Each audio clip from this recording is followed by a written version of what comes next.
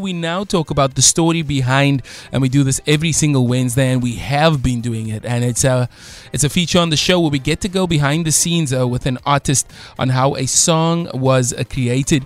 And this particular artist is a third-year genetics and biochemistry student, pretty great stuff. And she's been playing a guitar since she was a wee lass, around about 12 years old, and writes all her own music and has done a host of things and played many shows all around Cape Town. It's her first debut single, and I mean, it's taken off in a way which is pretty interesting because it's gotten some airplay abroad on Australian and English radio stations. Her name is Isla, and she has a tune called Break the Fall. And what we do is we get to go behind the scenes with her and find out how she created the tune and the song and how it went down and what the process was. And you know how it is, man, just us taking you behind the scenes. This is what we do. This week on The Story Behind. Hi, this is Isla, and the story behind Break the Fall is about being in a long-distance relationship.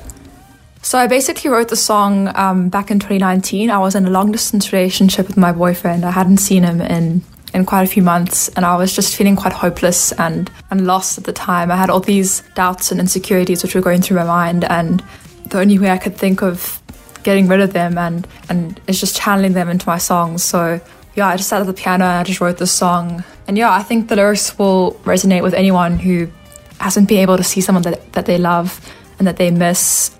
You know, especially because of the pandemic, I think that's been quite difficult, not being physically with someone. It does take a toll, but the overall message is hopeful of the song. And I wanted that to shine through the lyrics, and just the message is basically, you know, in the chorus it says, it's better to have loved and lost than not have loved at all. And that's a quote I like to live by, because just because something's hard and something is difficult does not mean that it's not worth fighting for and it's not worth being in that, you know. And the distance that you feel from someone won't last forever. And, you know, there is hope. You can make it through that.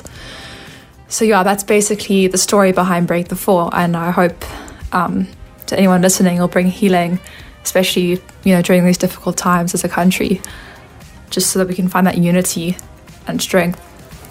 This week on The Story Behind.